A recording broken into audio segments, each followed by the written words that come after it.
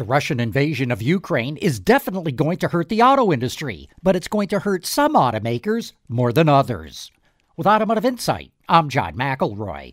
The Hyundai Group, the Nissan-Renault-Mitsubishi Alliance, and the Volkswagen Group dominate new car sales in the Russian market.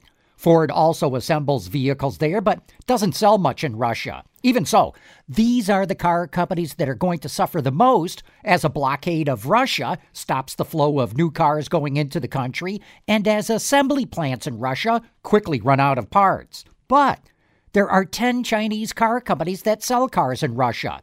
2 of them, Great Wall and Geely, do quite well. They easily outsell well-established automakers like Ford, Stellantis, and Mazda. And so Chinese automakers are likely to gain a lot of market share in the Russian market. With Automotive Insight, I'm John McElroy, WWJ News Radio 950.